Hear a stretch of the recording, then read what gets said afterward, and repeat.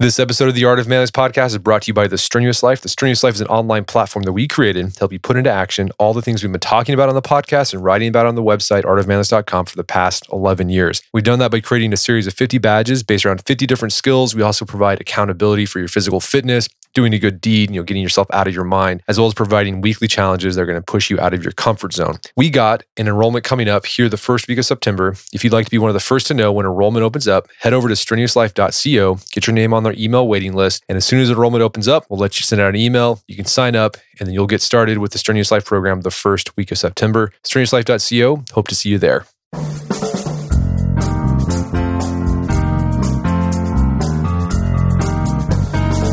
Brett McKay here, and welcome to another edition of the Art of Manliness podcast. You've probably experienced a few aha moments in your life, moments where an idea for a new business or a piece of art or a solution to a sticky technical, relational, or philosophical problem suddenly popped into your head. What causes these proverbial light bulbs to go off in our heads, and what's going on in our brain when we experience an insight, and can we do anything to encourage more aha moments? My guest today has spent his career researching the answer to these questions. His name is John Kounios. He's a professor of psychology and the author of the book, The Eureka Factor: Aha Moments, Creative Insight, and the Brain.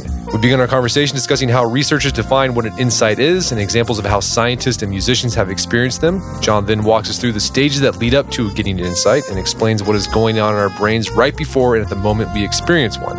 And we end our conversation discussing ways you can increase your chances of receiving insights, including the kind of environment, even color, that encourages them most. After the show's over, check out our show notes at aom.is/Eureka. John joins me now via Skype.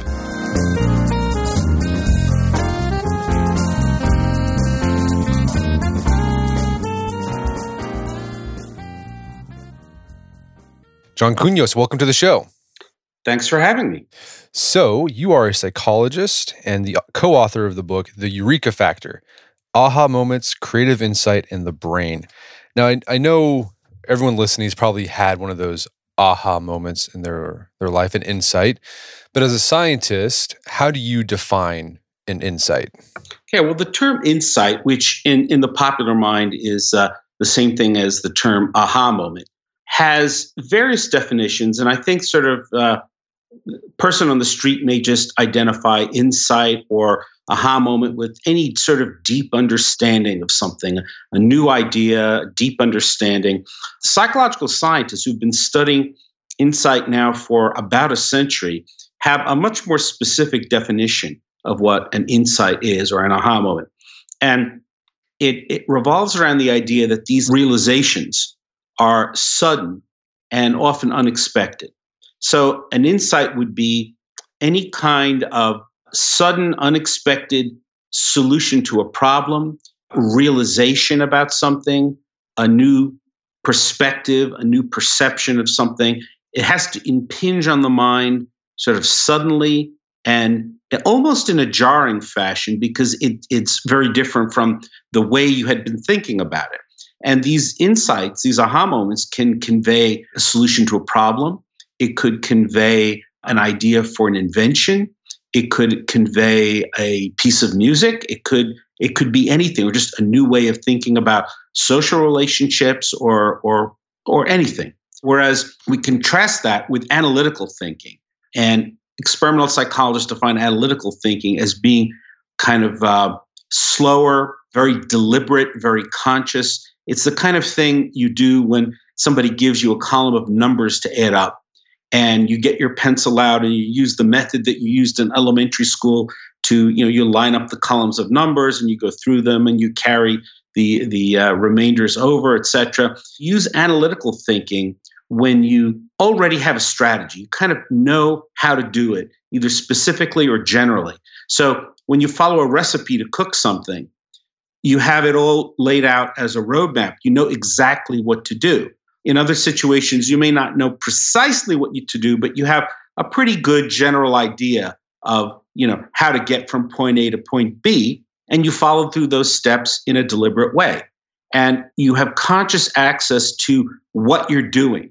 You have some control over it. Whereas insights, they're kind of like cats. I mean, they don't take orders. They don't come when they're called. There are things you can do to coax them, but you don't have direct voluntary control over having an aha moment. You can't will yourself to have an aha moment. Well, yeah, that idea that you can't will yourself, anciently they would have called an aha moment the muses, like the muses or the gods or a daimon or a genius was responsible for putting that idea into you. Yes. And in fact, a lot of people still think about these aha moments as being religious experience, even if the content isn't religious. I was speaking a couple of months ago with a noted chemist who had this amazing idea in the middle of the night. And he ran down to his office and he wrote out a new chemical process, all the steps involved. And he said, God put that idea into my head. Now, maybe God did, or maybe God didn't. But that expression, it shows this feeling that it's out of one's control, that it's something that's conveyed to you, to your consciousness from some other realm, whether it's your own unconscious mind or from God or something. And as you highlight in the book, a lot of the big breakthroughs that have been made in science, art, music, they didn't come about through this sort of very deliberate analytical thinking. It was these insight moments where someone just, like the chemist here, had an idea and the solution just popped into his brain. Absolutely. And now sometimes the various scientists or artists or whoever, they don't always later on remember or recognize their own insights. I remember a few years ago reading an article that they interviewed a scientist, I think it was the University of Michigan, and they asked him, did you have any particular aha moment that led to your breakthrough? And he said, no, there was no aha moment. There was no insight. It was just years and years of gradual incremental work led me to this idea. And says, I don't believe in aha moments. And then later on in the interview, he was describing a situation where he was stuck on a problem and then he was taking a shower and an idea popped into his head. And that was the solution to the whole thing. And that is an insight. He said he didn't believe it. So he didn't even recognize his own insights as being, what they were. And sometimes, if you look back, if you talk to scientists who have had long careers, sometimes what stands out in their minds is the years of grueling, backbreaking, incremental work rather than the breakthrough moments. And sometimes you have to sort of dig a little to get them to recognize those. Whereas other times, as in the case of this chemist, that was really right at the top of his mind because it was a very intense experience for him and very unusual. Yeah, I think Einstein said he had aha moments. Like he played the violin. Mm-hmm. I guess that's when he had his aha moments. Paul McCartney, like the song Yesterday, just like popped up in his head and he played it and that was it. That's right. It came to him in his sleep or as he was waking up from sleep. Paul McCartney heard this melody and he thought it was cool and he got up and he played it at the piano and he thought, well, this is a great tune. I wonder who wrote it. He thought someone else had written it and that he had heard it somewhere and it just came to his mind. So he went to John Lennon. He played it for John Lennon and said, John Lennon said, it's great, but I've never heard this before. I don't think anyone else wrote it. McCartney went to their producer, the Beatles producer. Producer never heard it before. And it was only then that McCartney realized that he had come up with this melody. It didn't feel like he created it. It just came to him. So he assumed that it was just something he had heard before and was recalling from memory in some way. Now, the melody came to him, but not the words. The words he came up with sometime later to fit the melody. But again, that's an example where it's a great example of a situation where an insight occurs and someone feels like it's given to them because they don't feel like it was the product of their own efforts or thought. So while a insight feels effortless, right? It feels like you didn't do anything. Scientists, psychologists have found that there are stages that people go through that lead to an insight. Can you walk us through those stages? Sure. Now, this set of stages, it's not the same for all situations. It's not the same for everyone, but this is sort of the classic series or sequence of stages. So first you have a problem. You recognize it as a problem. So you need to solve this problem. So you immerse yourself in the problem. You study it from every angle. You gather background information that might be helpful. You make some efforts towards solving the problem. And then the classical sort of situation is that you're stuck. You're not making progress. You've reached what's called an impasse, and you don't know what to do. So after a while, you give up on it or just put it aside for a while. And we might call that diversion. You go off and do something else. You might take a nap. You might go play tennis or watch TV or anything like that. And then at some point, you'll have an aha moment, a sudden insight that confers the solution to you. And this can happen when you least expect it. I mean, often people have these insights while taking a shower. That's actually very common. There are many stories of that, and people always tell me they get their best ideas in the shower. And in fact, the screenwriter Aaron Sorkin has said in interviews that sometimes he takes 6 or 7 showers a day just to get ideas for his writing. So some people actually make use of that. So that's sort of the standard sequence. You immerse yourself, you have, and then finally, I should mention, after people have the insight, often there's an extra stage where they verify the correctness of the solution. They check it to make sure it's correct. So not all of these stages are necessary. So sometimes people are not immersing themselves in a problem. They just have an idea. They may not even recognize they have a problem. Sometimes aha moments can confer the solution to a problem you didn't even know you had. So for example, in 1943, Richard James was an engineer aboard a US Navy ship, and he was installing springs on instruments to sort of cushion them from the buffeting of the sea during choppy weather. And one of these springs got loose and started bouncing around.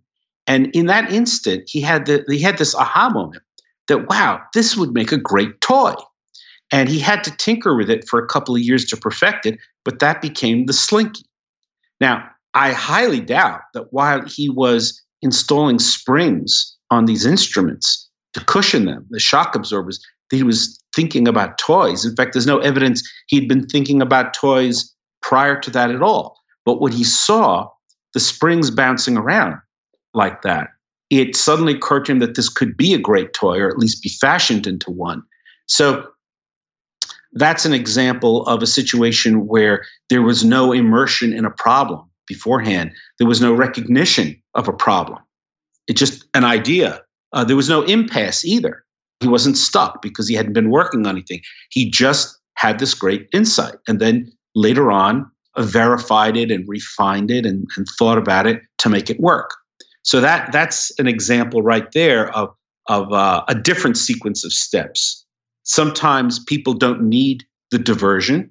They could be working on a problem and have a sudden insight while they're working on the problem. And that insight may be very different from the strategy they were taking when they were working on a problem. So you might be trying to solve some problem from work or personal relationships, and you think, well, maybe this strategy would work. And you're thinking about that. And then some other thought pops into your head as an insight that's the solution. That would be an example of having an aha moment without that diversion from the problem right there. So yeah, the classical sequence of immersion, impasse, diversion, insight, and then verification, those are all the steps, but you don't need all of those steps to have an insight. Interesting.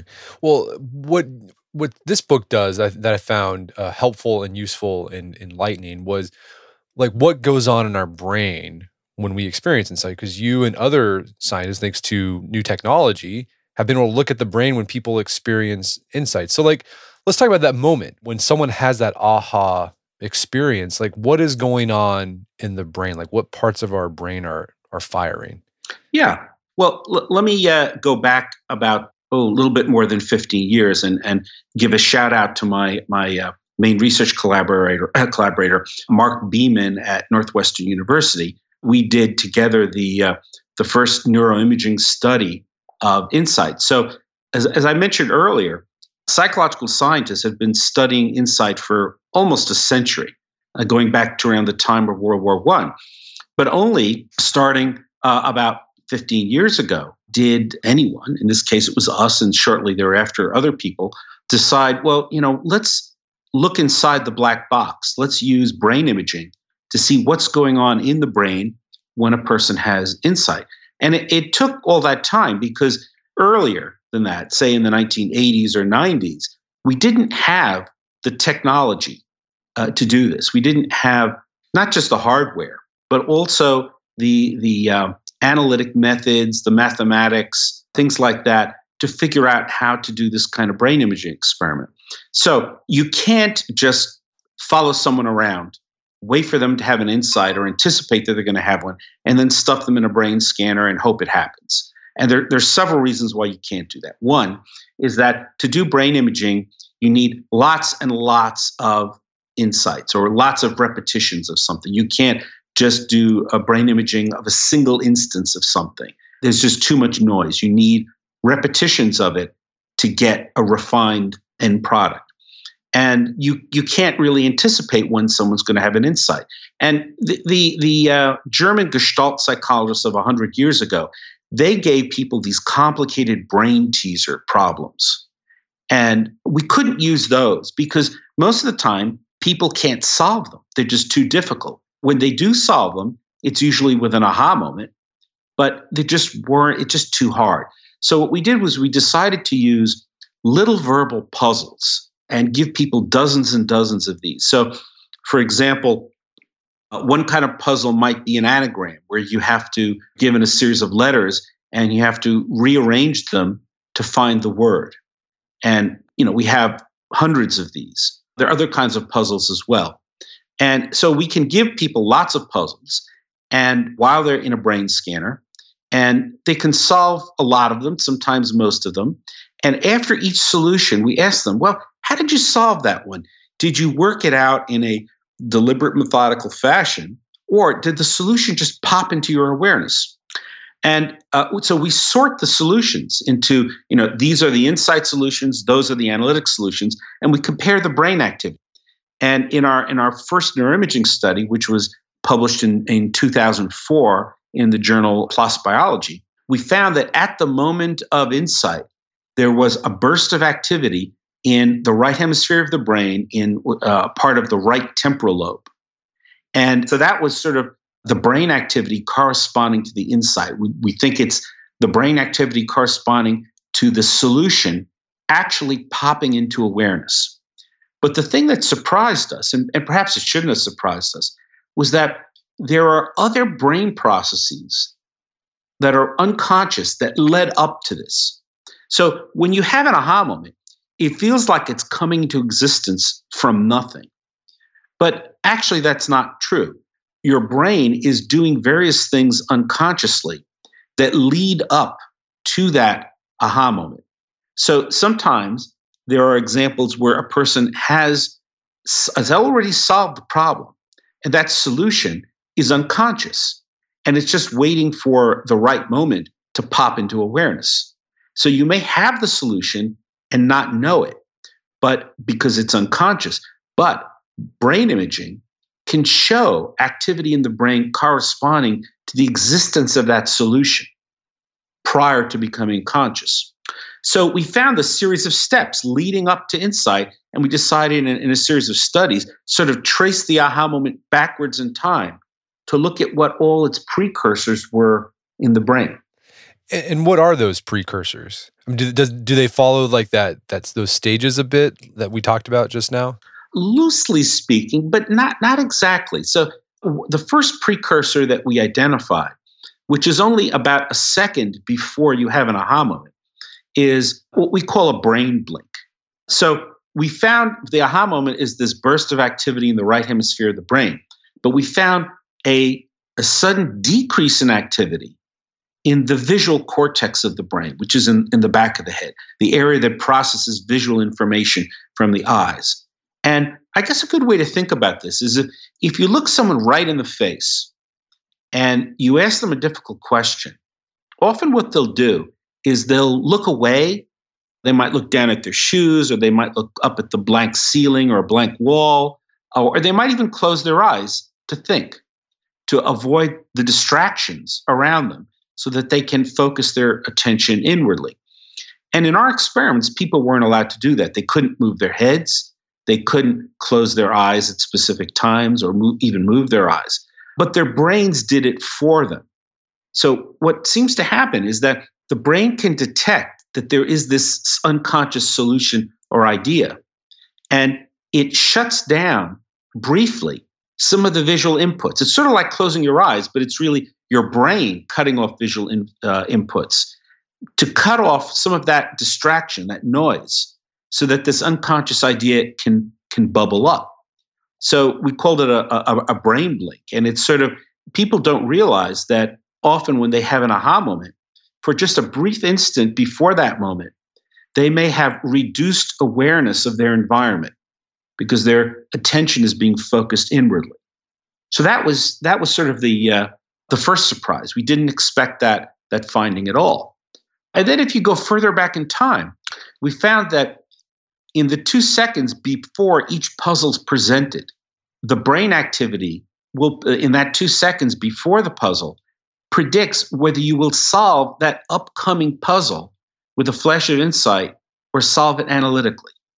And that's kind of bizarre. I mean, what it means is that how you go about solving a puzzle, it depends on the state of your brain or the state of your mind, your mindset, when you get the puzzle. And specifically what we found is that when you're going to solve an upcoming puzzle analytically by working it out in a deliberate fashion, your attention is focused outwardly.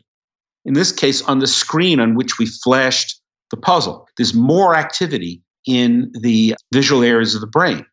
You're focusing on it. When you're going to solve an upcoming problem with an insight, there's reduced visual activity. You're focusing your attention inwardly. And then other areas of the brain that are involved in processing ideas, those become more active. And there's a really interesting area of the brain that becomes more active. It's called the anterior cingulate. And it's sort of in the front of the brain, right in the middle. And the anterior cingulate it's been a very hot topic in cognitive neuroscience for, 20, 25 years.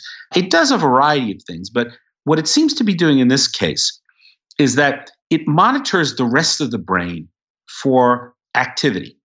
And so, for example, in certain situations, you kind of have mental blinders on. You know exactly what to do. You have a problem. You take it at face value. You don't consider other options. That's what happens when the anterior cingulate is not very active. It's not expanding the scope of your thought. It's narrowing the scope of your thought. But when the anterior cingulate fires up, it detects all of this activity in other parts of the brain. Sometimes these are weakly held ideas, unconscious ideas.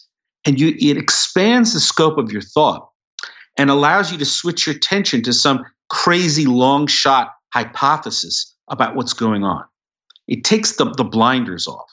So if your anterior cingulate, that area between the two hemispheres of your brain, right in the middle, if that's all fired up, you will be open to all kinds of crazy long shot ideas, which are particularly creative, which may be correct. And those pop into awareness all of a sudden as aha moments. So that was a precursor we looked for. We didn't know what we would find, but we found that.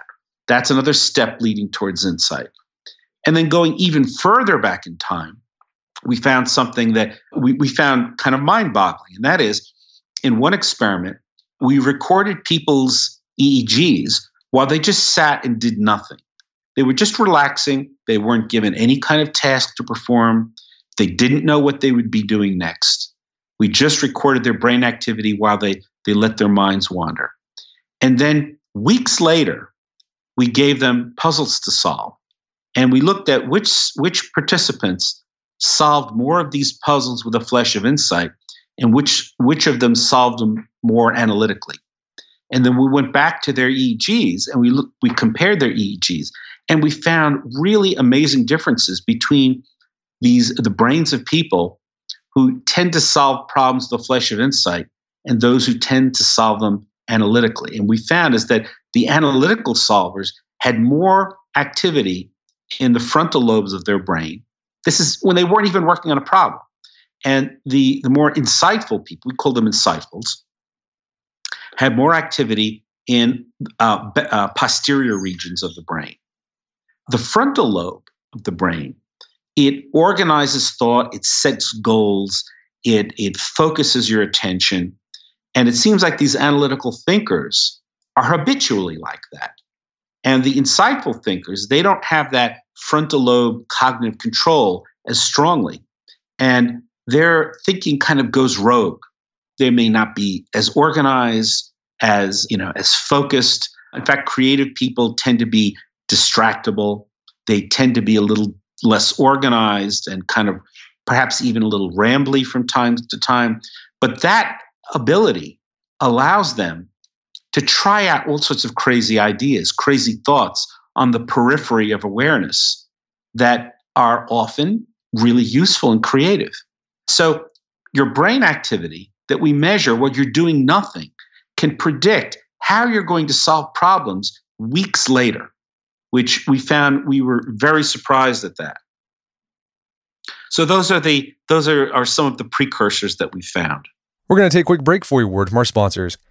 Take it from Progressive, there's nothing more manly than saving money. That's why drivers can get an average of 6 discounts in 6 minutes when they sign up for car insurance. Discounts for things like enrolling in automatic payments, insuring more than one car, going paperless, and of course, being a safe driver. Plus, if you bundle your auto with your home or add renter's insurance, you can save an average of 12% more. And once you're a customer with Progressive, you'll get unmatched claim service with 24/7 support online or by phone. It's exactly why more than 18 million drivers trust Progressive and why they recently climbed to the 3rd largest auto insurer in the country. Get a quote online at progressive.com and take actions towards more savings today. And what would you do with that savings? Maybe pay off some student loans, some credit card debt, maybe take a trip, maybe buy a garage gym that you've been having your eye on for a while. Head over to progressive.com, take actions towards savings more money. Discounts not available in all states and situations. One more time, progressive.com. Also buy Fruit of the Loom. When it comes to your underwear, feeling cool is pretty cool. And if you're wearing Fruit of the Loom's Cool Zone Fly Boxer Brief, you'd be feeling both cool and cool right now. Fruit of the Loom has upgraded their cotton boxer brief by adding a ventilated mesh fly to promote airflow and support right where you need it most. The Cool Zone Fly Boxer Brief are consumer tested and expertly designed. Each pair features dual defense technology designed to wick away moisture and defend against odor, keeping you dry and fresh. The plush-backed waistband won't pinch or bind, and there's no itchy tag. With no ride-up legs and breathable mesh, the Cool Fly Zone Boxer Brief is made for guys who want to stay cool and comfortable all night long. And it's true, the mesh fly feels pretty good, keeps you nice and cool down there. And what I like in a boxer brief is that the legs don't ride up because you're not constantly having to adjust yourself. And the Cool Zone Fly Boxer has that. If you'd like to try this out at a discount, I got an offer for you. Go to fruit.com. Check out the Cool Zone Fly Boxer Brief. And when you're ready to check out, use code manliness to receive an additional 10% off their current promotion of 20% off the Cool Zone Fly Boxer Brief. Again, that's fruit.com, promo code manliness to receive an additional 10% off their current promotion of 20% off the Cool Zone Fly Boxer Brief. Go do it today. And now back to the show. And so those precursors, though, can give you insights about, so you can't control insights, but you can, you can provide an environment for them to happen more often. So like that idea, that precursor that happens like a 2 seconds before that insight happens, where you decide whether you're going to solve this analytically or with an insight. If you're going at a problem just like, I'm going to solve this with, brute force, like you're never going to solve it with an insight probably, like at that moment, because you're already in that mindset of solving it analytically. Yes. So as I said, you can't force insights. You can decide consciously to voluntarily attack a problem in an analytical fashion, a systematic, methodical way.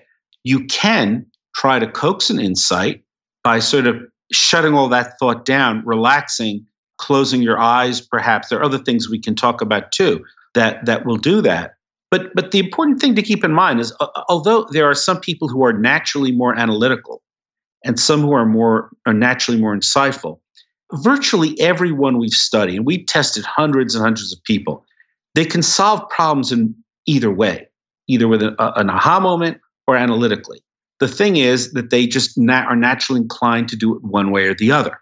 But that means that everybody, or almost everybody, has the capability to do it either way. And if you have the capability to do it either way, then there are strategies that you can use to enhance whichever one of those you're weaker at.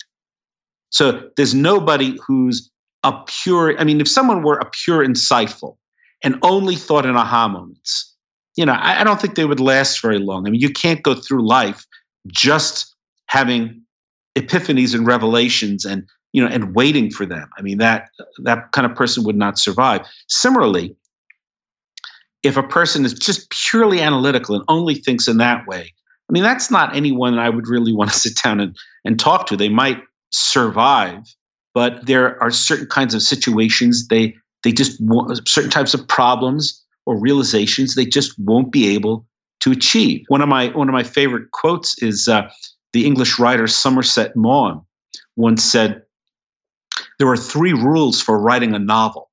Unfortunately, no one knows what they are." So, the idea is that certain kinds of creative thought, and I don't mean just writing a novel. I mean, we're talking about creative thought in everyday life. I mean, how do you get your car started? How do you get a toddler to eat vegetables? Things like that often take a leap of creative insight. And someone who doesn't have leaps of creative insight, well, they can fill out their income tax forms. There are a lot of things they can do, but there are a lot of things that we take for granted that they won't be able to do. So it's important that we have the ability to do both. Both of these ways of thinking are necessary and valuable and complementary. But, often we want to have more insights because those seem more out of reach, more transformative. They give us really unusual ideas that can advance our lives in important ways. Whereas the analytical thinking, that's something that, by and large, your laptop computer can do. Well, this is more of a philosophical question, but also you touch on this in your book, but that idea is like, okay, so your brain has that brain blink before it recognizes the insight in your right prefrontal lobe. So so basically it's saying it recognizes the idea. So the idea was the idea always there? And how did it get there? It's like your subconscious working on the problem. Where do those insights come from that we recognize in the insight moment? That's a great question. And we have a little bit of scientific evidence about this, but not a whole lot. And this whole field is so new and it's advancing very rapidly. So it's kind of a moving target. So as I mentioned, there are everyday instances or anecdotes where the idea probably did not exist prior to the insight. So the example of the engineer Richard James and the slinky, he probably did not have an idea for a slinky until he had the idea, because that wasn't a problem he was working on. But we do have laboratory evidence, and this comes from work that Edward Bowden and Mark Beeman, my colleagues, have experiments they did back in the 1990s and early 2000s, in which they would present a problem to someone, and then before they had a chance to solve it, they would show potential solutions, like solution words, and ask them just to read those words as quickly as possible. And what they found is that often they could read those words more quickly, the words that were actually solution words, more quickly compared to words that were not the solutions to the problem. So in other words, the brain must already have derived the solution word. It was unconscious. But when they saw that word on the screen, they could read it very quickly because it was already primed in their brains. So there is good evidence that sometimes we have the solution already. We're just not aware of it. And we have to sort of grease the path a little bit or kick the side of the TV or whatever analogy you want to use to shake it loose so that it pops into consciousness and we can have conscious access and use it. Well, let's walk through some things because you highlight this in the book and you've done research on this, so you can't force insights, but you can nudge it a bit. What are some things or environments or proactive things that people can do to create an environment within their brain where they can have more insights? Sure. There are a number of things that have been studied over the years. So probably the single most powerful factor that's been identified that increases insights and creativity more generally is mood. When you're in a positive mood, you are more creative. When you're in a negative mood, like if you're anxious, that primes analytical thinking. And now there are examples of people who have great ideas when they're in a bad mood, but we're talking on average. So the basic idea is that the notion is of psychological safety. So for example, if you are in a situation where you feel anxious, now we could think back to, early humans on the savannah in Africa, and you see a lion way off in the distance.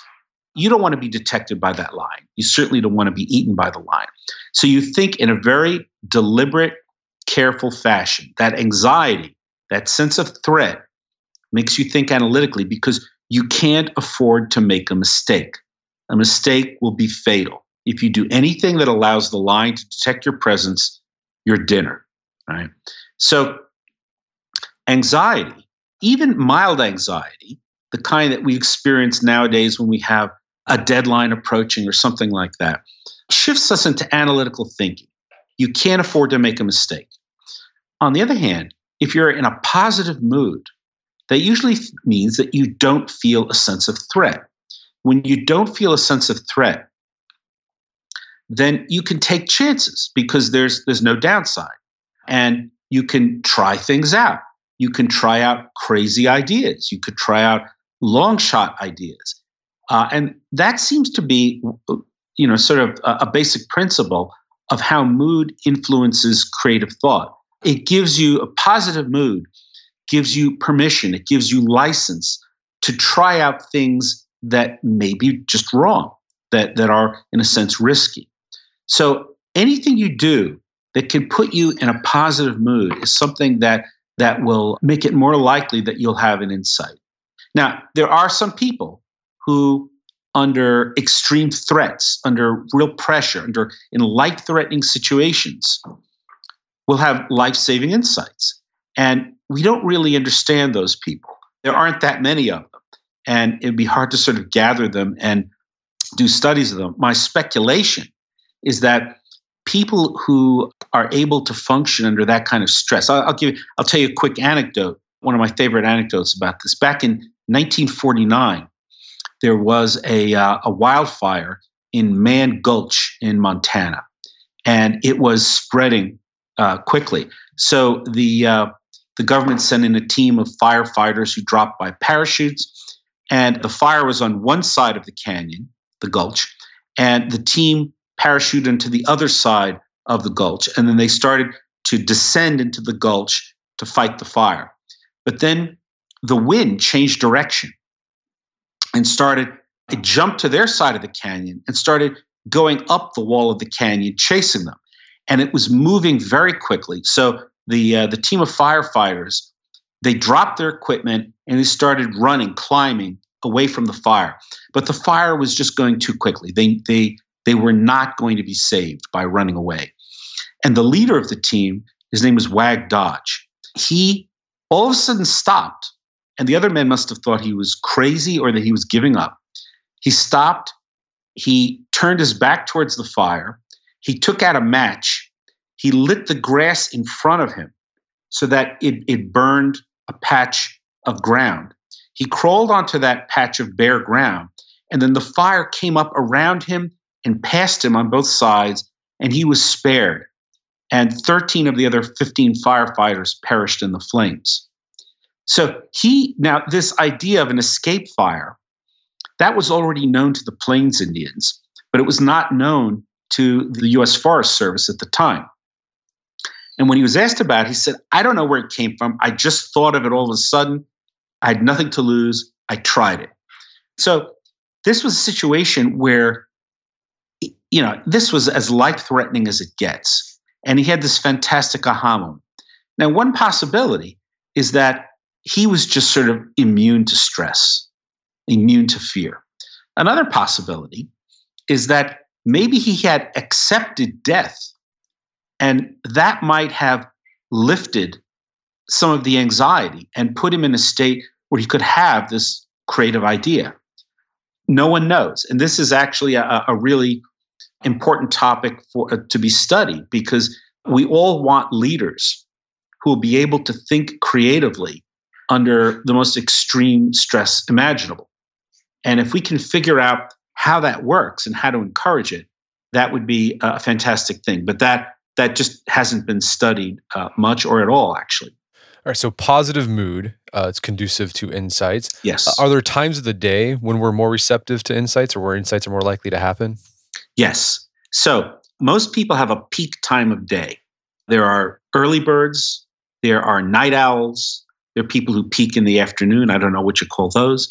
And when you're at your peak, then that's when your analytical abilities are strongest, and they tend to swamp your more fragile, unconscious, insightful thinking.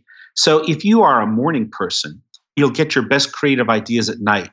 If you're a night owl, you'll get your best creative ideas in the morning. So essentially, when you're a little bit fuzzy thinking, when you're not as sharp, an alcoholic drink. I'm not encouraging people to drink, but studies have shown that when a person has a drink, that can increase their probability of having a sudden insight. Now, of course, more than a little bit of alcohol, and you won't be able to do any kind of thinking, whether insightful or analytic. So we're talking about, a very modest amount of drinking. So anything like that will dull your analytical ability, will allow or enable these unconscious ideas to pop into awareness. Other factors that can play a role is anything that will spread your attention out, that will broaden your attention. Because if you broaden your attention, you're expanding your scope of thought. So, for example, a lot of noted creative figures like to spend time walking outdoors. They get their ideas in nature, walking around. Now, that improves their mood, of course, which helps insight, but also expanding your attention to fill a larger space. So, for example, if you're if you're talking about office work, little cubicles, that will encourage analytical thinking because it narrows and focuses your attention. But larger open spaces, say rooms with high ceilings and that are open, your attention will expand to fill the space. And that broadens the scope of your thought. Now, of course, there's a big controversy about open offices because those can be also very distracting if you're around a lot of colleagues who will be interrupting you. And that's not good. But the open spaces help. Also, anything that with associations to sort of open space and nature and positive mood and relaxation, like the color blue. The color blue tends to expand awareness and attention because it reminds one of the sky and the ocean, and that encourages aha moments. Whereas the color red, which has associations like blood, stop signs, fire engines, those all cause subtle anxiety and narrow the scope of thought and make you more analytical. Any objects that grab and focus your attention will also encourage analytical thought and discourage insightful thinking. So an example would be, if you have a letter opener on your desk that looks like a dagger, that might cause a subtle sense of anxiety. Put the thing in your drawer, keep it out of sight. Even soft things that have edges, like furniture that has sharp edges and things like that, can cause this subtle feeling of threat because it could potentially hurt you. In particular, one pattern that really causes subtle anxiety is sort of a sawtooth pattern. And that, because it kind of resembles teeth or serration on a knife or a saw. So the ideal creative environment for having insights has color blue, perhaps green, sort of nature colors, open, airy spaces, and it's quiet, no distractions. There are no objects, like you wouldn't want to have striking pieces of art that grab your attention. You want to have soft, rounded surfaces where nothing grabs and focuses your attention. So those are some of the environmental conditions that will promote insight. And then there's probably one of the strongest factors too is sleep. Sleep is a very powerful way to have insights. Often there are many examples, historical examples and examples from common everyday experience of people awakening in the middle of the night with a great idea, or having that great idea while they're lying in bed in the morning before they're fully awake. And sleep does several things to supercharge insights. One is when you get sleep, when you've been rested, you feel better. You're in a better mood. And right there, that improved mood enhances creative insight. Another is that during sleep, there's a process called memory consolidation, in which the memories you've acquired during the day are restructured and put into a different form in memory. And often that memory consolidation process will bring out certain details in your experiences and in your knowledge, which are not obvious, which can form the basis for a sudden insight. And then also sleep, what it helps you to do is it helps you to overcome impasses. When you're stuck on a problem, that wrong idea that you've been working on that you're stuck on, it has a certain hold over the mind. But when you sleep, you kind of partially forget that idea, the bad idea. It recedes into the background and it allows weaker, perhaps unconscious ideas to bubble up into the surface. So sleep is a really powerful way to have creative insight. In fact, there's this, I think, really wrong idea that people who sleep more are, in a sense, weak or lazy. And I think it's exemplified by something that Napoleon once said. Someone once asked Napoleon, "What's the right amount of sleep for a person to get?" And Napoleon said, 4 hours for a man, 6 hours for a woman, 8 hours for a fool. And that's completely wrong because, and of course, maybe that's why he ended up exiled on an island in the Atlantic. That's completely wrong because sleep is not just rest. It's not a sign of weakness. I believe that sleep is mental work. While you're asleep, your mind is working to reorganize your thinking, reorganize your knowledge, and working on solving problems. And sleep is, I wish we were paid for the time that we sleep because that is a part of work. So sleep is very powerful also. The idea of sleep, we've written an article about Salvador Dali. One thing he did to get his crazy surrealistic insights was he would nap while holding a key in his hand and had his hand beneath above a pie pan, so that when he did that dozing off, his body relaxes, his hand opens up and drops the key in the pan, and he'd wake up, and whatever thought was in his mind, he would write it down. It's sort of a tactic to use because usually for me, whenever I've noticed, whenever I have those insights when I'm falling asleep, it's usually when I'm falling asleep or right when I wake up. It's in that in between phases of awake and sleep time. That's when I get them. Yeah, and you may have had other ideas while you're asleep and just not remember them too.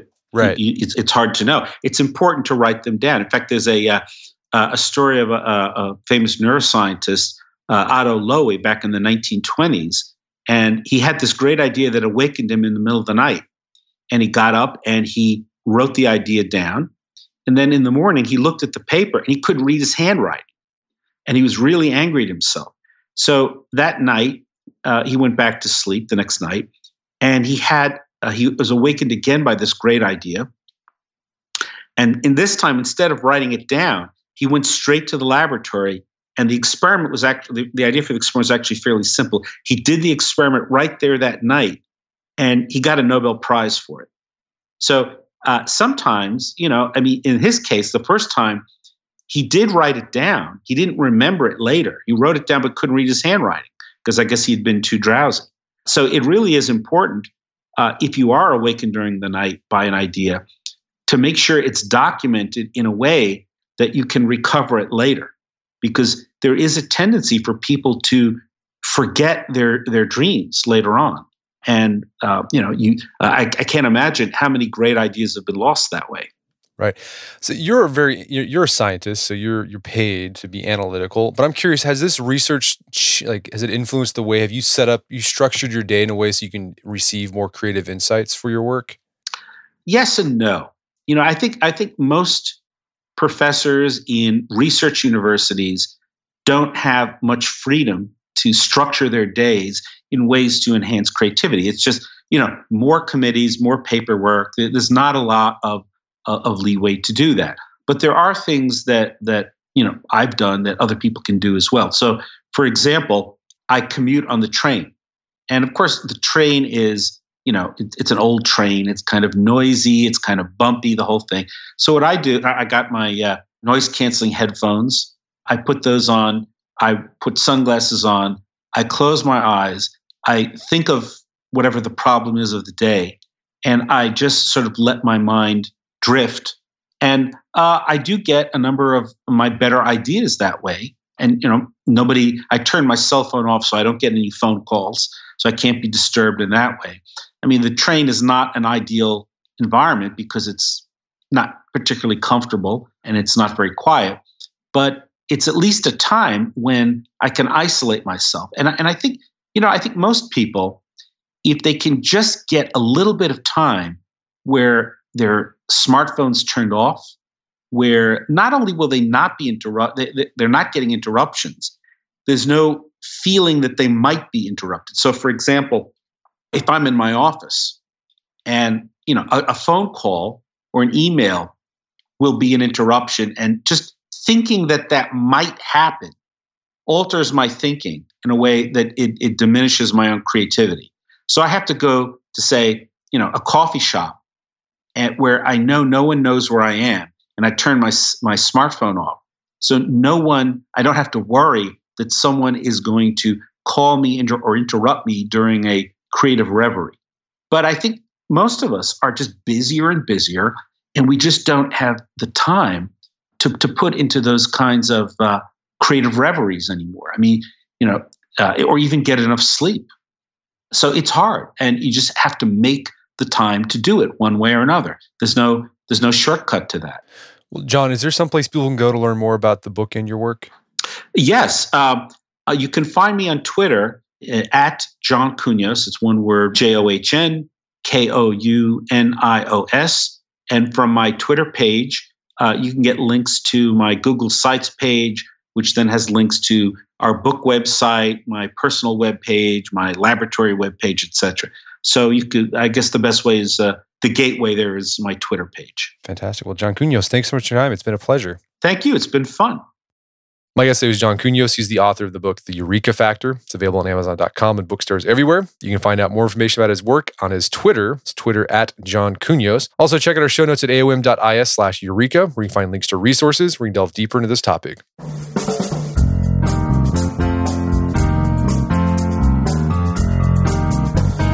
Well, that wraps up another edition of the AOM podcast. Check out our website at artofmanliness.com, where you can find our podcast archives, as well as thousands of articles we've written over the years about pretty much everything. And if you'd like to enjoy ad-free episodes of the Art of Manliness podcast, you can do so only on Stitcher Premium. Head over to StitcherPremium.com. So use code manliness at checkout to get a month trial for free of Stitcher Premium. After that, download the Stitcher app on iOS or Android and start enjoying ad-free episodes of the Art of Manliness podcast. And if you haven't done so already, I'd appreciate if you take 1 minute to give us a review on iTunes or Stitcher. It helps out a lot. And if you've done that already, thank you. Please consider sharing the show with a friend or family member who you would think would get something out of it. As always, thank you for the continued support. Until next time, this is Brett McKay, reminding you not only listen to the AOM podcast, but put what you've heard into action.